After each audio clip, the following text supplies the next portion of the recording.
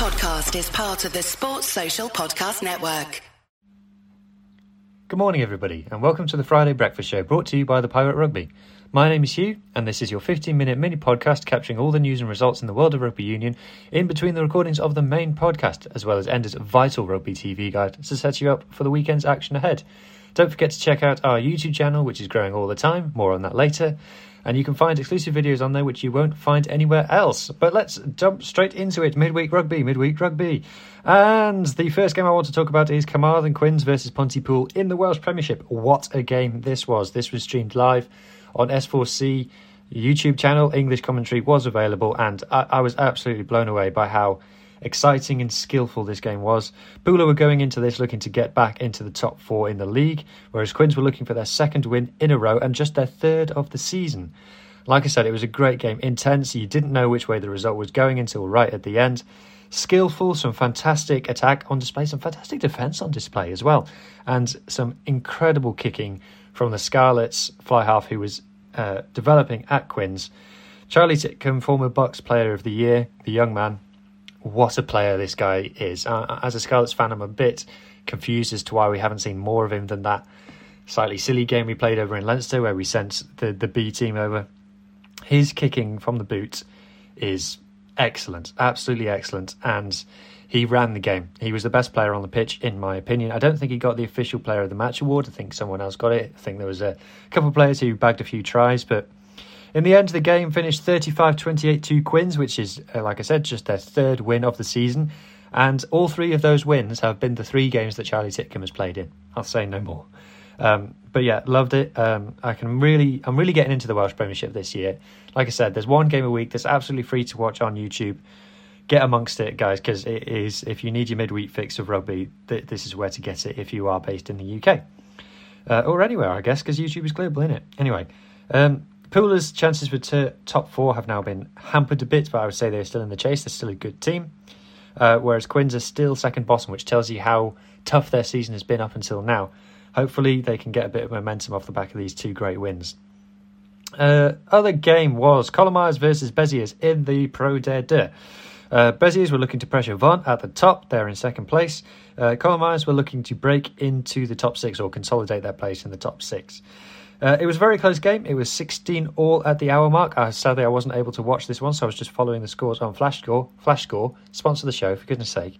And it was Rafael Marquez, I believe, who got the winner last try in the last 10 minutes, the Portuguese scrum half, to seal it 23-19 for the visitors. So Béziers looking like real promotion contenders at the moment, really in a hot vein of form. Just 1 point behind Vaughan, but they have played a game more. Colomars still in the top six. I think they're sixth, but they've now again played more games than the teams above them. So they're looking to stay in the fight. So yeah, two fantastic games midweek this week. I really enjoyed following both of them. On to the news. Hark the Herald Angels sing. Clive Woodward is gone. Clive Woodward, the ITV pundit, who everybody could not stand the sight or the sound of, has stepped away from ITV. Thank goodness. I'm not going to try and be overly nice. I've already openly stated on the main podcast how much I don't like ITV's TV coverage of rugby, and Clive Woodward was a huge part of that, and the reaction to him leaving has been unanimously positive on social media. So yeah, to see you later, Clive. I'd like to say you don't have to spend as much time watching rugby anymore, but by the state of your punditry, you didn't watch any anyway. Let's see who they get instead. Hopefully it's not someone from 2003. Moving on swiftly. Jacques Berger. Jacques Berger, former teammate of Owen Farrell, tweeted yesterday that he thinks it's a great move for Owen Farrell to move to Racing 92, and he's happy for him and he thinks it's going to be a great life experience and Owen Farrell deserves it. Slight problem, the move hasn't actually been confirmed yet. So either Jacques has jumped the gun, or he knows something that he's not supposed to know and he's just told everybody that the move is official. I kind of feel like it's the latter, but I am a bit of a conspiracy theorist with these things, so take that with a pinch of salt. Speaking of Faz's, Faz Senior Andy Farrell has been confirmed as the Lions coach. Absolutely no quibbles with this, absolutely the right decision. Andy Farrell has done incredible work with Ireland, building on the work that preceded him with Joe Schmidt. He's clearly a first-class international coach and is going to have an incredible career. He has coached the Lions before in a defensive role. He was an assistant to Warren Gatland, I think, in at least 2 tours, maybe 3. Like I said, absolutely no complaints, absolutely the right man for the job. And best of luck to him. I hope that we have a successful tour down to Australia in a couple of years' time. Speaking of the Lions, a women's Lions tour is being reported as happening. And apparently it's going to be a tour of New Zealand in 2025 or 2026. I'm very happy that Women's Lions is happening because it's a real getter of eyeballs for the women's game, and everyone's going to be interested, and I hope it's going to get a fantastic TV deal and everyone's going to be able to enjoy it, and it gets all of the same treatment as the men's game, I hope. So it gets the behind the scenes documentary, which will be huge. And yeah, it is a watershed moment for the women's game. I hope that it is not going to follow the Lions in only touring either South Africa, New Zealand or Australia. I have been an advocate of the women's team forging its own path and doing its own thing and not just blindly following the template set by the men.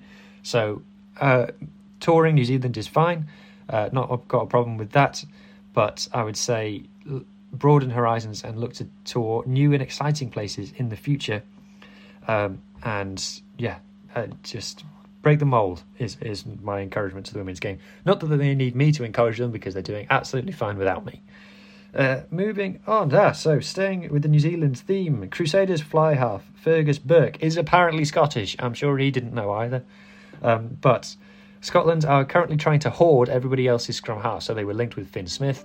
They've obviously got Ben Healy over from Munster. They've got Blair Kinghorn, who's more of a fullback. Yes, I know. They've got Finn Russell and they've got Gavin Hastings down at Gloucester. They just seem to be adding more fly halves all the time. I don't know why they need so many, but apparently they're trying to lure Fergus Burke up from Crusaders. You'd think that he would go to Glasgow because maybe arguably they don't have a fly half who's challenging for test level. Okay, this doesn't really affect me much as a Welsh fan. If he's playing for the Crusaders, I'm sure he's a great player. I'm sure the Crusaders wouldn't want to let him go because they are struggling for fly halves at the moment. There's stories of Lee Halfpenny potentially playing fly half for them, even though he's obviously a fullback, having signed for them during the summer or during the autumn. So watch this space, I guess. Last couple of bits of news. One fun one. The bots on rugby Twitter are getting smarter. So everyone knows on Twitter it's absolutely flooded with bots at the moment. It's absolutely does your head in. I'll leave it there. Everyone knows what those bots are promoting. But they've gotten a bit smarter lately and they're actually talking about rugby. So if you click on their profile and things, you can see that, these are bots. But one promoted that one tweeted, I should say, that they remember the days of JPR Williams, who sadly passed away, as we covered on the main pod. They had fond memories of him playing for the Ospreys. No, you don't, because JPR Williams was a player in the 70s and the Ospreys weren't founded until 2003. Another one tweeted that they responded to something that I posted, it was actually David from Scrum of the Earth. Shout out, David. I hope you're having a great day, mate. Tweeted saying, why is Cardiff even in this list and who do you hope gets relegated? 2 problems with that. Cardiff weren't in the list and they can't get relegated because they don't play in a league that has relegation. But they're learning, so I'm pretty sure that within a year we won't be able to tell. And to be honest, they can't really make Twitter any worse than it already is. Anyway, last bit from me before I hand you over to Ender for his TV guide. The Pirate Rugby has now reached 500 YouTube subscribers. Thank you so much to everybody. We were worried over the Christmas break that people would have forgotten about us, but the download figures for this episode and the watch figures have been really strong. After we had a really good video in terms of viewership about the South African impact on the URC, which if you haven't watched yet, you can jump on our YouTube and have a look at. 500 subs. It's ahead of schedule for myself and Ender. We were blown away, really excited, and we hope we can really kick on from here and build on this momentum. I just want to say thank you, and thank you especially to all the guests that we've had on. They're the ones who have made the difference to the show, and they're so interesting and dynamic and exciting. And the one we've just done with Spritz and Scrums is one of those ones that I'm genuinely proud of. I think it's a great bit of content, and it's all because of the quality of the guests. So yeah, that's my eternal thanks to those people. Anyway, that's enough from me. Before I hand you over to my friend and colleague Enda, I just want to remind you to follow us on Twitter, bots aside, and you will never miss a bit of content that we drop. You can also subscribe to our free Substack, where we're going to be dropping long read articles every Sunday, hopefully from now on, if I can think of things to write about. And yeah, you'll also get reminders every time we drop either this show, the Friday Breakfast Show, or the main pod as well. Anyway, have a great weekend, everybody. Enjoy all your rugby, and I shall now hand you over to Enda. Cheers. Hello folks, happy Friday. We've got plenty of rugby this weekend, so let's kick off with tonight's action. We've got 3 games kicking off at 8 o'clock. First up, we've got a Champions Cup game between Northampton and Bayonne. There's live coverage of this game on TNT Sports 1. Then in the Challenge Cup, 2 games kicking off at the same time at 8 o'clock as Newcastle host Benetton on Premier Sports 1 and on Viaplay Sports 1, and also the Ospreys host Perpignan. That game is available free to air on S4C, and also it's being streamed on EPCR TV. Moving to Saturday, there's Champions Cup action kicking off at 1 o'clock as Leon host Connacht on TNT Sports 3. At the same time, there's also Champions Cup action between Exeter and Glasgow with free to air coverage on ITV1, and there's also coverage on TNT Sports 2. Then in the Challenge Cup at 1 o'clock, we've got Sharks hosting Oyonnax. This game is only available on EPCR TV. Then also at 1 o'clock in the Challenge Cup, we've got Claremont hosting Scarlets. This game is available on Premier Sports 1 and on Viaplay Sports 1. Then in the Premiership Women's Rugby Tournament at 1:30, we have Leicester Tigers Women hosting Bristol Women on TNT Sports Red Button.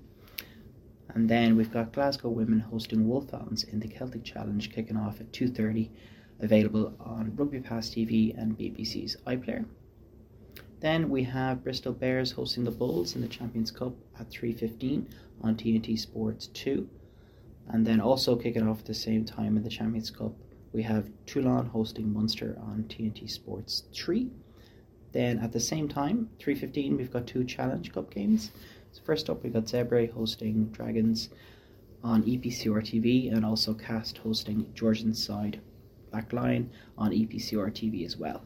Then moving to 5:30 in the Champions Cup, 2 games. We've got Leinster hosting Stade Francais on RT2 in Ireland and on TNT Sports 3. And also we have Stormers hosting Sale Sharks on TNT Sports 2. In the Challenge Cup, we've got 1 game at 5:30 as Edinburgh host Gloucester, live on Premier Sports 1 and on Viaplay Sports 1. Then at 8 o'clock, we've got 3 games, 2 in the Champions Cup. First up, we have Cardiff hosting Harlequins on TNT Sports 2 and on free-to-air on S4C. Then also we have Ulster playing Toulouse on TNT Sports 3. And then finally we've got Montpellier up against the Lions in the Challenge Cup on Premier Sports 1 and on Viaplay Sports 1. Then moving to Sunday, we have Bath taking on Racing 92 in the Champions Cup, kicking off at 1 o'clock on TNT Sports 1. And then at 1 o'clock we also have Challenge Cup action as Cheetahs host Poe on EPCR TV. Then in the Celtic Challenge, Clovers play Gwalia Lightning at 1 o'clock on Rugby Pass TV, and also Brighton Thunder play Edinburgh at 1:30 on EPCR TV. Then we've got 2 Champions Cup games to finish off today as La Rochelle hosts Leicester at 3:15 on TNT Sports 1, and finally we've got Bordeaux up against Saracens at 5:30 on TNT Sports 1. Enjoy the weekend's action, folks. Sports Social Podcast Network.